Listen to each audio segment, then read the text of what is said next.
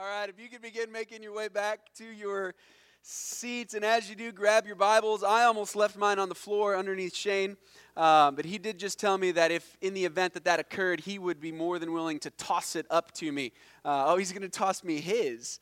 So anyways, let's get our way over to 1 Corinthians chapter 10. Over the last couple weeks, we've been taking chapter 9 and did so last week in its entirety. The week before, we hit chapter 8 in its entirety. 1 Corinthians 8, 9, and 10 is those three chapters really function as a set together. And the topic that is being discussed is food sacrificed to idols. And that's where Paul begins in chapter 8, referencing now concerning food offered to idols. And then in chapter 9, he has some other things. But while the conversation is going to be about food and idolatry and what is happening and how the Corinthians should interact with those things, the focus changes a little bit here this morning. And Paul continues to address these different preference issues that exist in the church, where some people in the church have some convictions about some things that may be different than the convictions that people in the church have about other things. And that's where he began in chapter 8. And he was addressing in chapter 8 things that weren't necessarily sinful. So by that, I mean when he addresses the issue of food offered to idols, he makes the point that it's not really about the food, that the food doesn't actually endear you to God, it doesn't keep you away from God, but rather than use some freedom you have to go and eat the food that's in a temple of an idol, consider those in the church, consider your brothers and sisters who might really struggle if they saw you doing that. And so it wasn't necessarily an argument of, hey, that's sin, you need to not ever do that. It was an argument of, hey, love your brother well, love your sister well. Now, he did end up saying if you don't love them well, that actually is sin. And we thought about and talked about 2 weeks ago how we kind of have to be in each other's lives to the extent that we know these things. We know where our choices might negatively affect one another. And we need to make different choices because of it. And so here was kind of the big idea of chapter 8 was that love is greater than knowledge. And that's where he began. And he's acknowledging to the Corinthians in verses 1 to 3 that if all you guys are focused on is knowledge, there's going to actually come with that an arrogance. That if you're going to be able to say, wait a minute, idols aren't real, they're just statues. So it doesn't really matter if we go to a temple that's for an idol, then we're just going to go and eat. Well, if that's all you do, you've missed the fact that you need to love one another.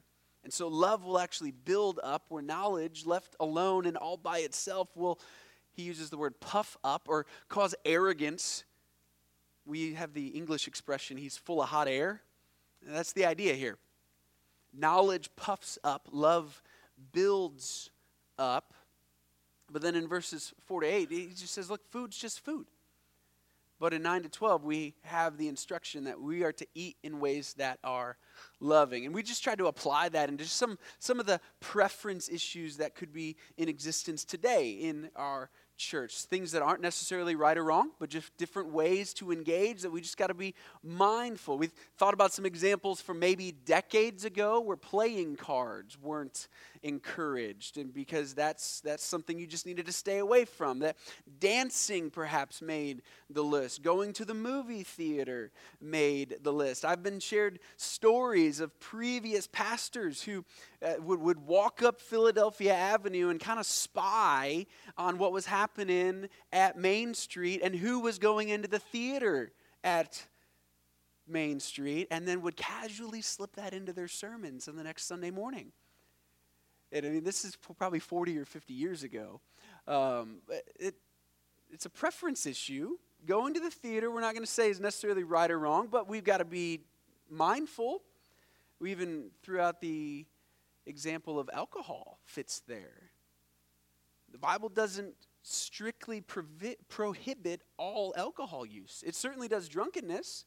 And I would imagine if we polled the audience, there would be some different convictions about what and how believers should engage with alcohol.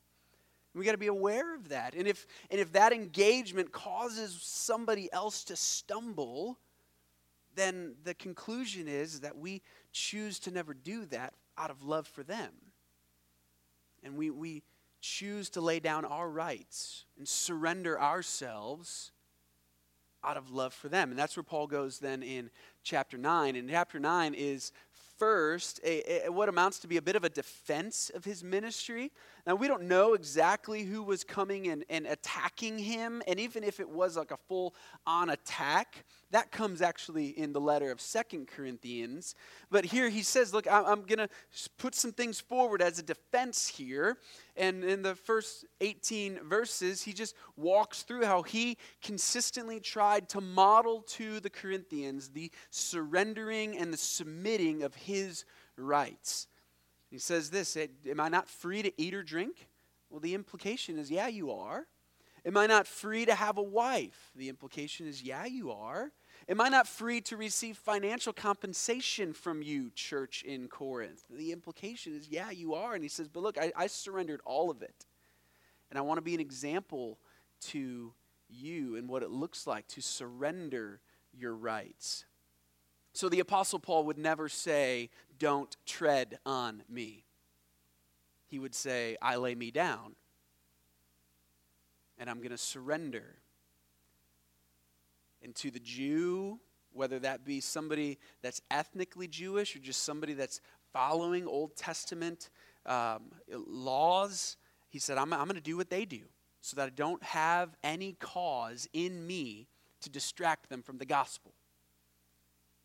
And so if I'm with those brothers and sisters or with those individuals as an opportunity to share the gospel with them, I'm gonna do the right type of hand washing, and I'm not gonna eat pork, and you can kind of go right on down the line. But then he says, look, to those who aren't bound by those things, I'm not gonna act like I'm bound to those things. So to those not under the law, those not following all 600 and some commandments given in the Old Testament, I'm not gonna do that as well. So I'll have a double bacon cheeseburger. And we can mix milk and meat. And we can have pork. Because I don't want to be a distraction. And then he says, to those who are weak, and he ties the argument all the way back to chapter 8. To those that are weak, I'm going to actually do things that don't affect them negatively. And I'm going to do everything I can to not be a distraction. So then, by the time we get to chapter 10, Paul's not really specifically addressing preference issues in the way that we have thought about them over the past 2 weeks. The idea is still the same, but the focus changes on how believers engage with things that actually are sinful. So we need to just recognize there's a subtle shift in the focus of chapter 10 as it contrasts with chapters 8 and 9, even though the idea or the topic at hand is still food sacrifice to idols. Let me try to just give you another way to think about that. In chapter 8, Paul said to the Corinthians, yes, you're right. You can go eat at the temple of Apollos and eat the meat sacrificed to the idol that was there and the god Apollos, because you're right. He's not actually living. It's just a statue. But he says, don't do it out of love for one another. By the time we get to chapter 10, he's actually going to change a little bit of the focus, theologically speaking.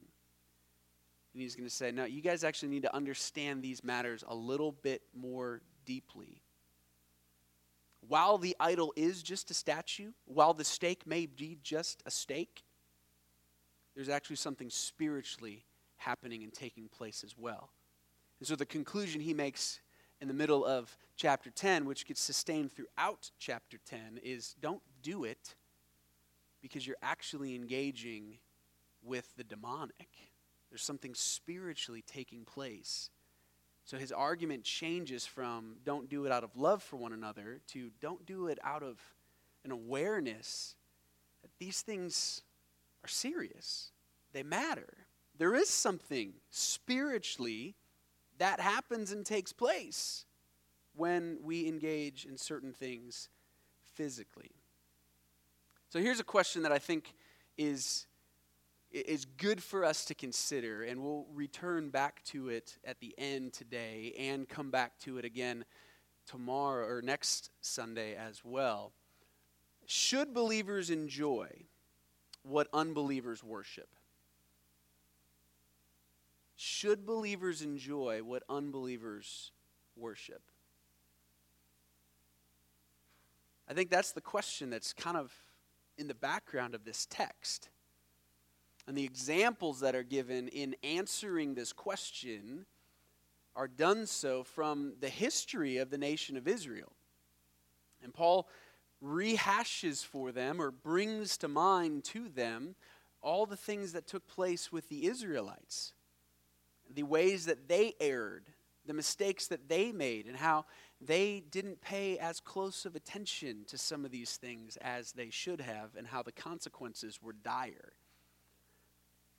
So should believers enjoy what unbelievers worship? I'm going to give you an answer as we get to the end today. It probably is not going to need nearly as clear of an answer as some of you may desire, but we're going to have to just kind of think through and interact with this question. This is one of those questions that it might be an uncomfortable question, one that doesn't have a clear, cut and dry answer to it, in part because of just how we see different individuals or different aspects of our culture engage differently in worship. And we could talk about celebrity worship. We could talk about sports worship. We could talk, there's all sorts of aspects where you can see worship happening by perhaps even those that wouldn't say they're worshiping. But we've even tried to clarify that and even trying to give a definition of what worship is as we think about what hangs on the wall and what that means for us and how we interact with it and what we're called to be as disciples. That it begins with a recognition that all of us are worshiping at all times.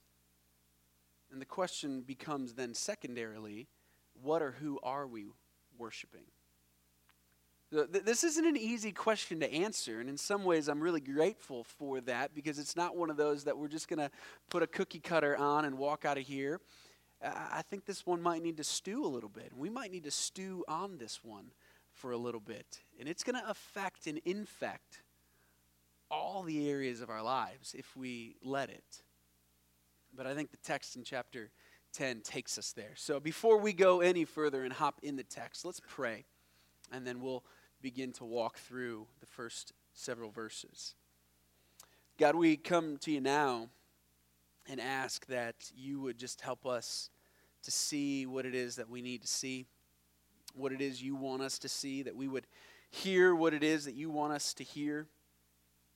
God, that we would not be like the nation of Israel that saw and heard and just turned the other way. God, we pray that we would, as we look at your word, consider what you've said, that we'd think on these things, that we would desire the type of change in life and surrender and focus and passion that you call us to. So God, I just pray that you would just come and your Spirit would do work in this place. That he would do work in us collectively, but that you would also meet with every one of us individually.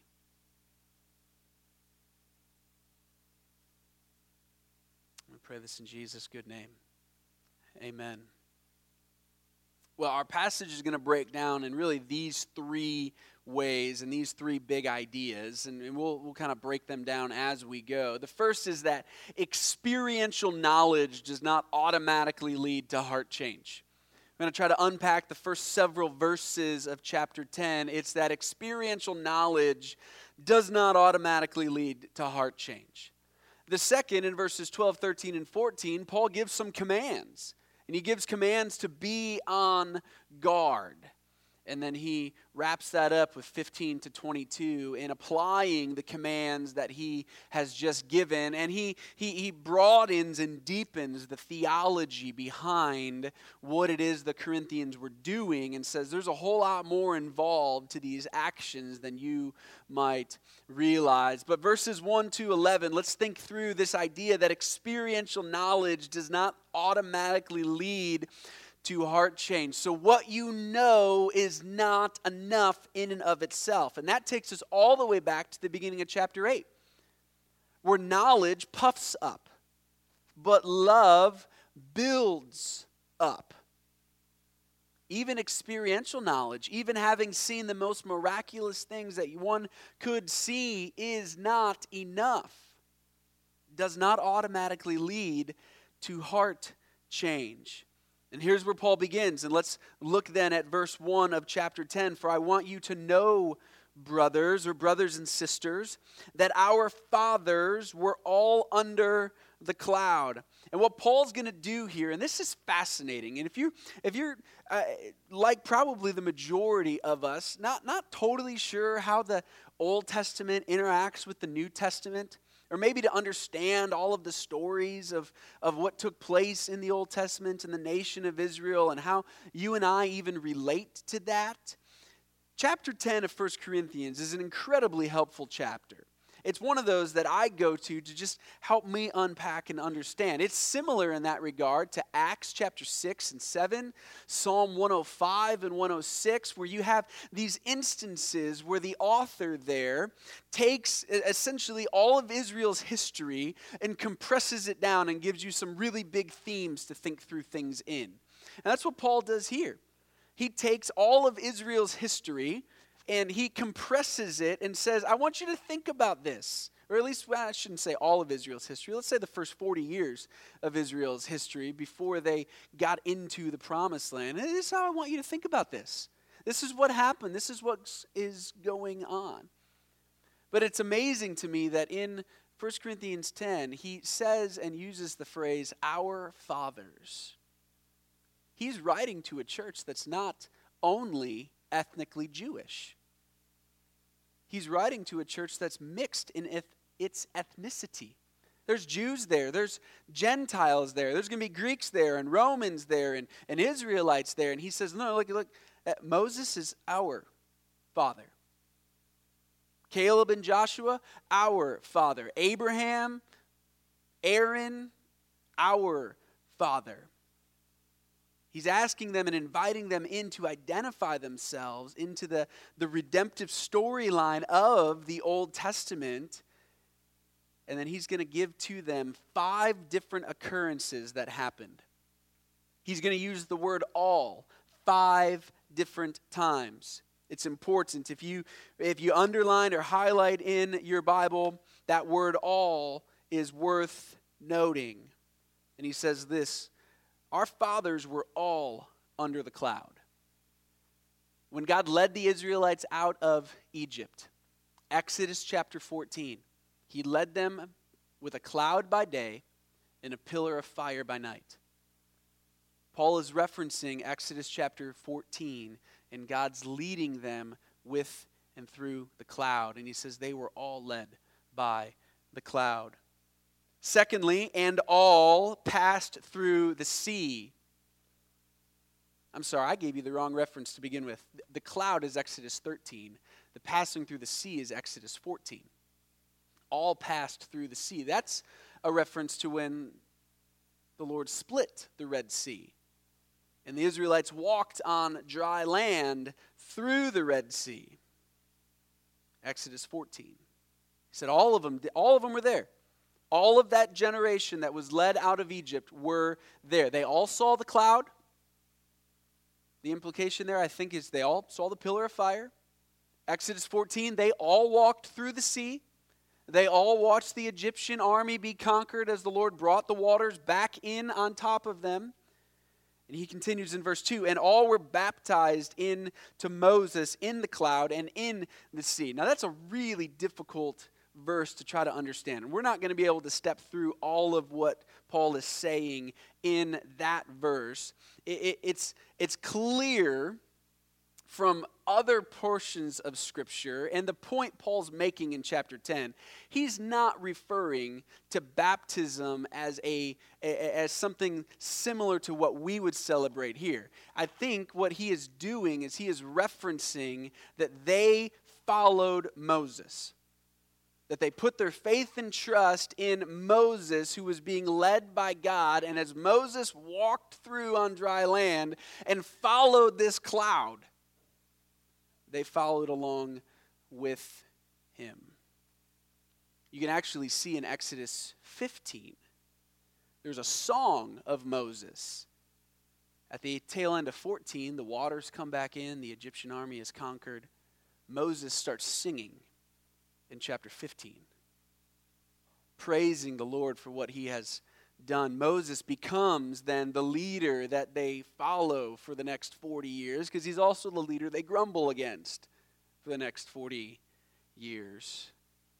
So that baptism there, I don't want us to think of baptism in the sense that we understand it. There's some things that Paul's trying to communicate here as he's just unpackaging Israel's history. The point is, experiential knowledge does not automatically lead to heart change. They walked through the Red Sea. They followed the cloud. They followed Moses. But as we'll see come verse 5, it just wasn't enough. But the third and fourth one all ate the same spiritual food. That's Exodus 16. Manna from heaven. 6 days the Lord's going to bring manna. He's going to send quail. There's going to be like this little bread in the morning. I think the quail came in the evening. You were only to gather enough for that particular day. However, the last day of the week, you were to gather double so that you had some for the day of rest, because the Lord wasn't going to send it out on the day of rest. And he provided them food. Fifthly, and they all drank from the same spiritual drink. That's Exodus 17. So you see what we've done here as Paul's unpackaging, or repackaging, I should say, Israel's history, trying to give them in a nutshell some things to understand as he's going to make this point about knowledge is not enough to lead to heart change. I want you guys to think back to Exodus 13, and Exodus 14, and Exodus 15, and Exodus 16, and Exodus 17, and I want you to think of those miraculous events that the nation of Israel participated in. So the spiritual drink in Exodus 17, the people wondered, where are we going to have water? We're thirsty. And Moses takes his staff, he strikes a rock. The rock begins to give drink. Paul actually tells us a little bit about that rock. For they drank from the spiritual rock that followed them, and the rock was Christ. Experiential knowledge does not automatically lead to heart change. And Paul's saying here, Jesus himself was giving them water. But it wasn't enough. And you get that in verse 5. Nevertheless, with most of them, God was not pleased. That statement is an unbelievable understatement. There were 2 people from the group that left Egypt. There were 2 people that went into the promised land that the Lord set them off for and had told them when they left Egypt he was planning for them. Joshua and Caleb. I think it's recorded that there was some 600,000 men that walked out of Egypt, not counting women and children. So, I mean, you potentially are looking well over 1 million plus people. 2 of them got to the promised land. Experiential knowledge does not automatically lead to heart change. And these Israelites, they saw the cloud. They saw the fire. They walked through the Red Sea. They ate the manna that the Lord provided. They drank the drink that he gave them from rocks. There's some scholars that even believe the rock might have actually followed them around like the cloud and the pillar of fire. That it was kind of just always there, always providing for them, like the quail and the manna. And I hear that and I think, like, so we're just talking about like a little boulder just kind of moving around. I don't know. But if the Lord's sending baked goods in the morning and birds at night for them to eat, like it's not that far of a stretch to think that there's a rock just hanging out as well that's always giving them something to drink. But experiential knowledge does not automatically lead to heart change. I mean, these people had some of the most magnificent spiritual experiences. But with most of them, all but two, God was not pleased. Moses himself actually, at the end of his life, struck the rock again. And that's what kept him from going to the promised land, because he disobeyed the Lord. He was told not to do it. People rose up and grumbled, and he did it. And God said, all right, Moses, you're going to just sit here on this side of the Jordan and watch. You're not actually going to put your feet there. Experiential knowledge does not automatically lead to heart change. In verse 6, we get a little bit of a glimpse. This is kind of what helps us unpack the Old Testament. Now, these things took place as examples for us, that we might not desire evil as they did. Wow.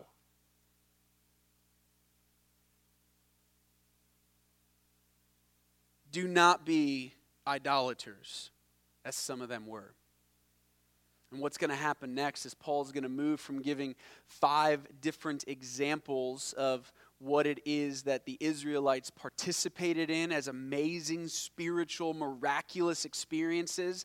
And he's going to follow that up with several different instances where they demonstrated they completely ignored who God was and what he had done for them, and followed their own desires and their own passions, and they found themselves led astray. And what happened in those moments was God actually brought judgment upon the nation. Some of the ugliest parts of the Old Testament, some of the bloodiest parts of the Old Testament, the most uncomfortable parts of the Old Testament is when God is bringing judgment on his people for their sin. But this is exactly what Paul says are examples for us to learn from and take note of. And it's again one of those instances where we have a passage where if we have a low view of God and who he is and his holiness and his righteousness and how other he is, we find ourselves maybe wanting to shake our fist against the injustice that took place. But if we have a view of God that the Bible informs, we might actually find ourselves trembling in fear, because what's to keep him from doing that to us? I think that's part of the point, actually. These things took place as examples so that we might not desire evil. Do not be idolaters, as some of them were. As it was written, the people sat down to eat and drink and rose up to play. That was and is a reference to the golden calf, Exodus 32. And it's almost a direct quotation for what is recorded in Exodus 32 that took place. So you remember that instance? Moses is on the mountain. He's being given the 10 commandments by God, like God's actually writing them in stone with his finger. Moses comes down. He finds that the Israelites were bored, waiting for him, wondering what had happened to him. They tell Aaron, hey, let's make some gods for us to worship. And they begin to do so. And it's recorded that about 3,000 men that day were judged. Don't be idolaters, as some of them were. As it was written, the people sat down to eat and drink and rose up to play. We must not indulge in sexual immorality, as some of them did. And 23,000 fell in a single day. This is Numbers 25, where the nation of Israel found themselves intermingling with other nations and beginning to worship Baal. And the way they worshiped Baal was through sexual immorality. It wasn't like they just found themselves attending a different church building that morning and singing songs from a different hymnal. There was something a whole lot more happening and in play there. And it included, the worship of Baal included sexual immorality. And Numbers 25 records just an amazing moment of sweeping judgment. Thousands and thousands and thousands of people were judged in a single day by the Lord for their actions. And here Paul's saying, don't desire evil like they did.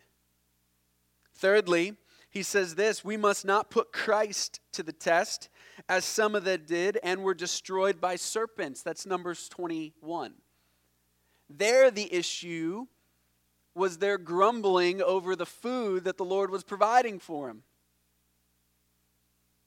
They got tired of the pastries in the morning and the quail in the evening. When are you going to give us something different?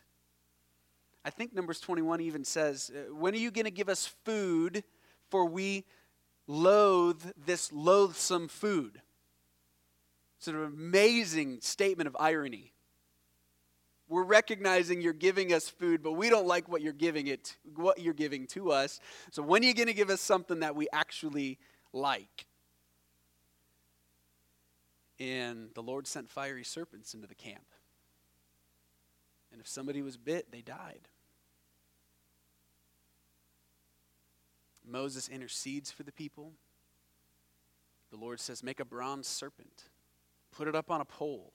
If somebody's bitten and they look at the pole, they'll be healed. How are they healed? By putting their faith and trust in the promises of God. That snake on a pole is not going to do anything for them medically. The healing came through putting their trust in the fact that God said something. You know what Jesus does in John 3:15? He says to Nicodemus, just like that serpent was raised up, so the Son of Man will be. For God so loved the world that he gave his only Son. Jesus tells Nicodemus on that cloak and dagger covert conversation they had that night, I'm like the serpent from Numbers 21. And so when people put their faith and trust in me, they'll be saved. Don't be like the Israelites, though, that put Christ to the test and grumbled about the provision that they had been given. And in verse 10, nor grumble as some of them did and were destroyed by the destroyer. There's not enough in verse 10 for us to specifically pinpoint an instance in Israel's history.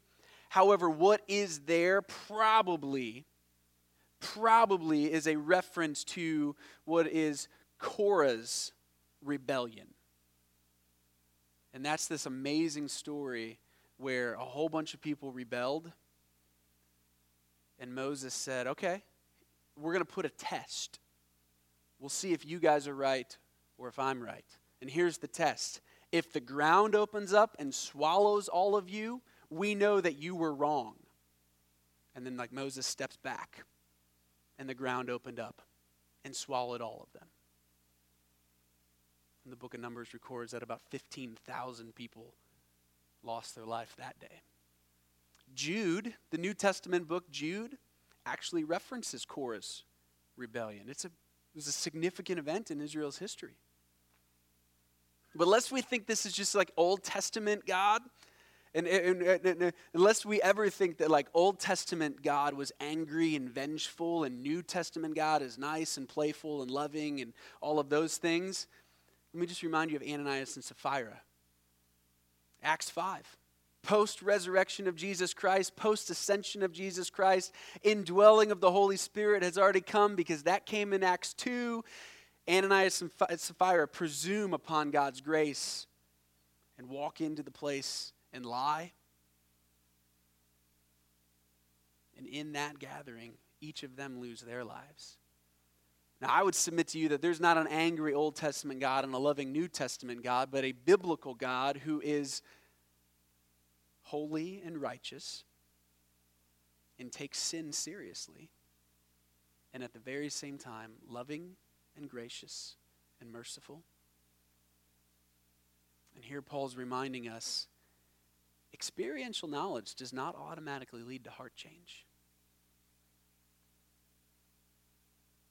And in verse 11, he gives another summary statement. Now these things happened to them as an example, but they were written down for us and our instruction on who the end of the ages has come. And then he, in verse 12, 13, and 14, gives some commands. Therefore, let anyone who thinks that he stands take heed, lest he fall. That word, take heed, would be consider exactly what you know. That word that Paul uses there that's translated as take heed is used elsewhere in the New Testament, actually in the book of Philippians chapter 3, where for 3 times and 3 times right in a row he says danger, danger, danger. Look out, take heed, consider. And I think that's part of the force of what he brings here, where he says, look, anyone who thinks he stands, let him consider the danger of just that assumption. Because experiential knowledge is not enough. It doesn't automatically lead to heart change. You can have some of the most amazing spiritual experiences, and it does not necessarily invariably mean that you have submitted your life to Jesus Christ and have been and have expressed and now desire to be singular in your focus and unyielding in your passion.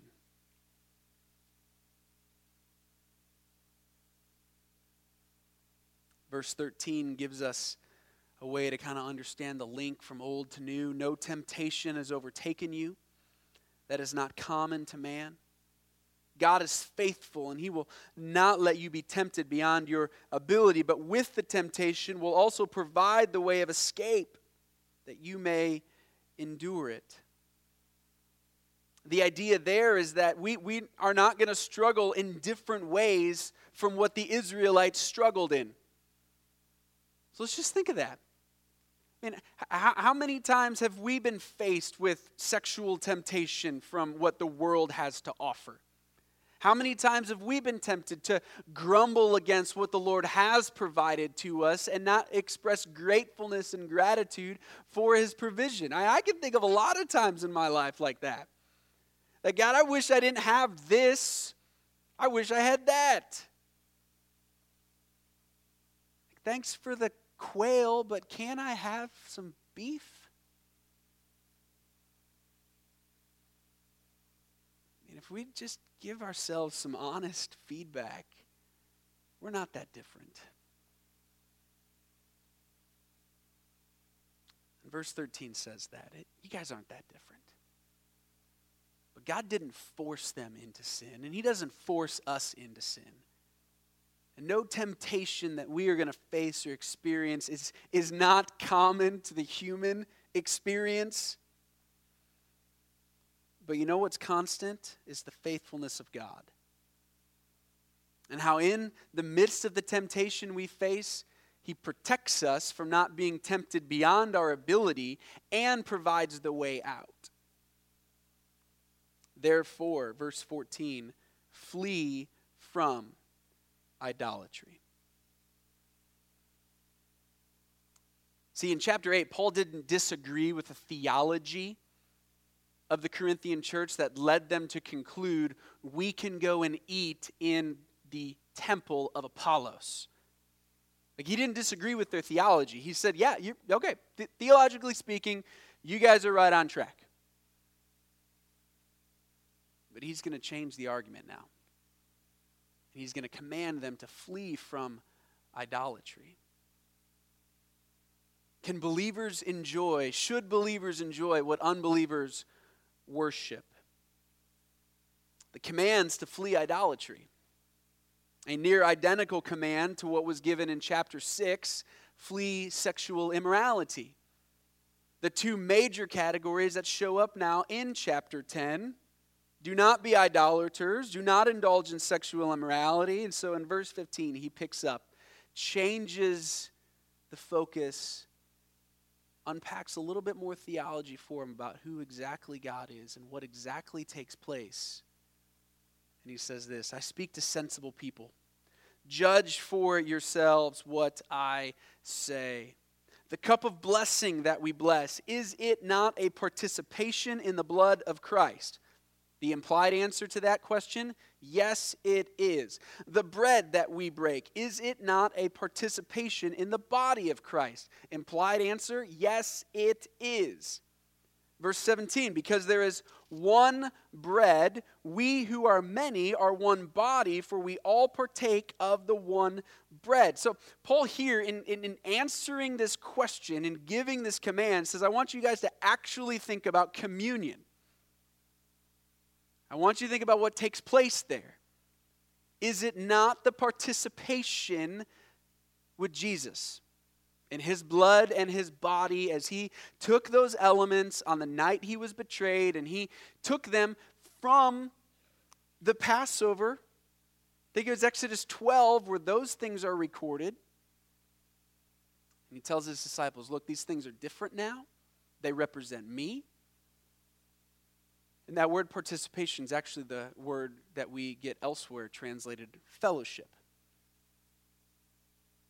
So when you eat the bread and you drink the cup, you're having fellowship with Jesus. And he takes the argument one step further. And as you do that together, you're having fellowship with one another. Because there's one bread. There's one body of Christ. We all partake of that. We all have fellowship together in that. Some of the best ways that I have found to just try to bring some definition to the word and the idea of fellowship is that we are bound to and blessed by. And fellowship has a vertical dimension and a horizontal dimension. Vertically, we're bound to Christ and we are blessed by Christ. Horizontally, in fellowship, we are bound to one another and we are blessed by one another. And the main thing that will destroy fellowship is unrepentant sin. Idolatry, sexual immorality, grumbling. I mean, we can go back to all those examples the Apostle Paul has given. And I say unrepentant sin because none of us are perfect and we're all going to err against each other. And if any of you are married like I am, you know you've got that moment or those moments in your marriage where you've done something and the fellowship's broken to some extent. And what restores it is repentance. What restores it is, I was wrong. I sinned against you. I shouldn't have said that. I shouldn't have done this. Or I misunderstood what you said. And whatever it might be, what restores fellowship is repentance. But where there's no repentance, fellowship doesn't get restored. There may be forgiveness expressed by the one who's been hurt, but fellowship hasn't been restored because repentance hasn't been sought. Unrepentant sin will break fellowship faster than anything else. And here the Apostle Paul says, when you have and partake of the bread and you have and partake of the cup, you are fellowshipping with Jesus and one another. And here he's setting up the instructions he's going to give in chapter 11 when he specifically returns to the issue of communion and the way that they approached that. But he continues in verse 18. Consider the people of Israel. Are not those who eat the sacrifices participants or fellowshippers in the altar? What do I imply then? Here's what he's saying. He's like, I want you to think about Aaron and Levites and what was happening in the whole Old Testament sacrificial system where the Israelites brought their goat to the temple. And their goat was sacrificed for atonement for them. And some of the goat was placed on the altar as a burnt offering. Other parts of the goat were given to the priests for them to eat. And then some other parts of the goat were eaten by the people. I want you to think about this. And the idea here is that there is something both physically and spiritually happening when sacrifices are made. What do I imply then? He's going to give us his answer. That food offered to idols is anything? Or that an idol is anything? No, I imply that what pagans sacrifice, they offer to demons and not to God. And I do not want you to be participants or fellowshipping with demons. You cannot drink the cup of the Lord and the cup of demons. You cannot partake of the table of the Lord and the table of demons. So he says again and brings back into the issue eating and drinking. It's where it began in chapter 8. It was at the forefront of chapter 9. Do I not have the freedom to eat and drink as I please? He returns to it in chapter 10. You need to be careful what you eat and where you eat and what you drink and where you drink. Because it's not food that's the issue. The food's just food. The steak is just steak. It's not actually the little statue that might be there that the idol is representing the god. That's just an idol. Like, that doesn't have anything. But behind both of those, there's actually a demonic presence in the worship of those who don't know the Lord. And when you engage in that, you begin to walk very closely, if not all in the fellowshipping of the demonic. And he says, I don't want you to do that. You cannot partake of the table of the Lord and the table of demons. Shall we provoke the Lord to jealousy? Are we stronger than he? It's an amazing, amazing question. Because I believe it's in the Old Testament, the Lord tells the Israelites, I'm a consuming fire. I'm a jealous God. I want your singular devotion and focus. And he takes issue with those who don't give that to him. I mean, this chapter 10 in 1 Corinthians is one of the strongest warning chapters in the New Testament. He's saying there's danger here if you're not careful. There's danger here if you're not singular in your focus and unyielding in your passion, and you think it's all right to kind of dabble and play around with the things that consume the lives of unbelievers and their actions and worship. So, should believers enjoy what unbelievers worship? I told you I wasn't going to give you a clear answer. In part because I don't exactly know where all the lines are, because I can make an argument that all of us worship all the time. And you can go to a Phillies ball game and you can find people worshiping the Phillies. You can go to a Phillies ball game and find people just enjoying the game of baseball. That's okay. So the answer I would give is maybe. How about that for a punt? Here's what I'd say, though. It depends on what it is, and it depends on who you're with. Okay? Depends on what it is. It depends on who you're with. So let me say this. Here's some questions to maybe ask as you try to wrestle around with the specifics of an activity. Should I go to this movie? Should I go to that restaurant? Should I go to this? Should I go to that? Should I do this? Should I do that? Should we play cards? Should we dance? I mean, all of these kind of questions. Here's some questions for you. Does this activity stir or rob my affections for Christ? So when I engage in whatever it is that I'm going to engage in, am I going to love Jesus more after I do so? Or am I going to find myself distracted from who Jesus is and what he's called me to be? Really, the answer to the question becomes fairly clear at that point. If going and seeing that movie, whatever the movie is going to cause me to be distracted from who Jesus is, I shouldn't go to the movie. If it's going to cause me to love him more, okay. So is it going to stir or rob my affections for Christ?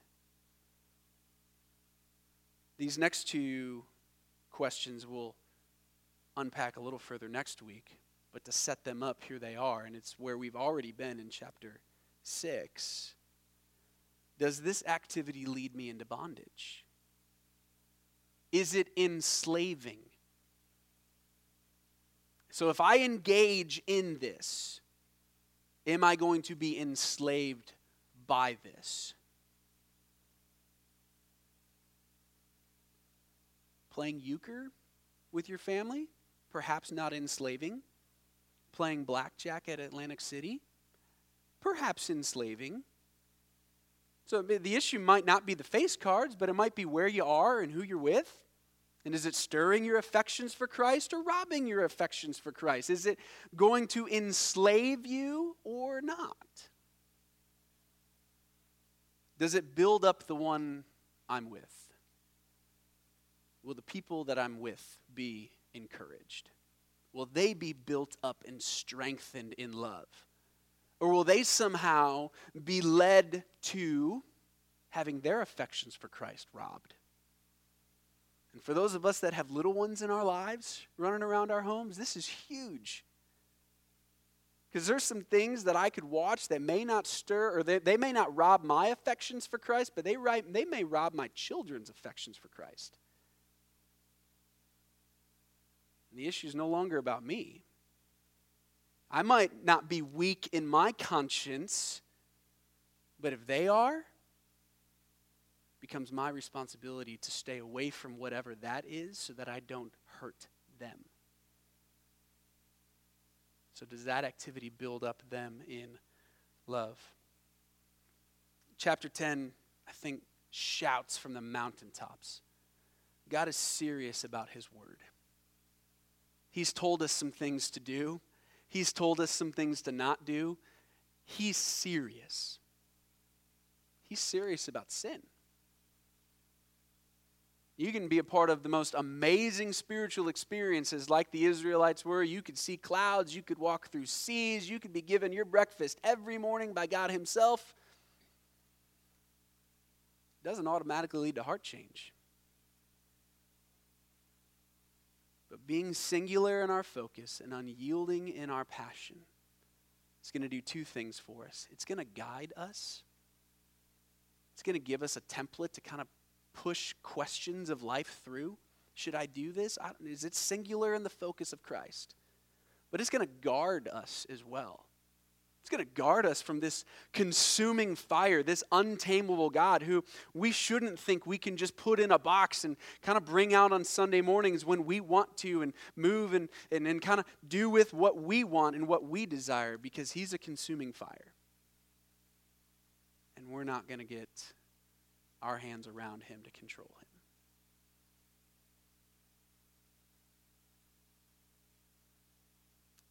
Let's pray. I asked the band to give us the song Cornerstone as we close. Because of the time, I'm still going to ask them to do it, but you may be free to sing or go. Would you join me in prayer? God, would you help us to that end, to be singular in our focus, unyielding in our passion? That as we just think about the choices before us today, that we would consider them in light of whether they cause us to love you more or they rob our affections from you. God, would you help us to consider and think about how our actions can love and build up others around us? God, would you help us be singular in our focus, unyielding in our passion? And it's in Jesus' name we pray.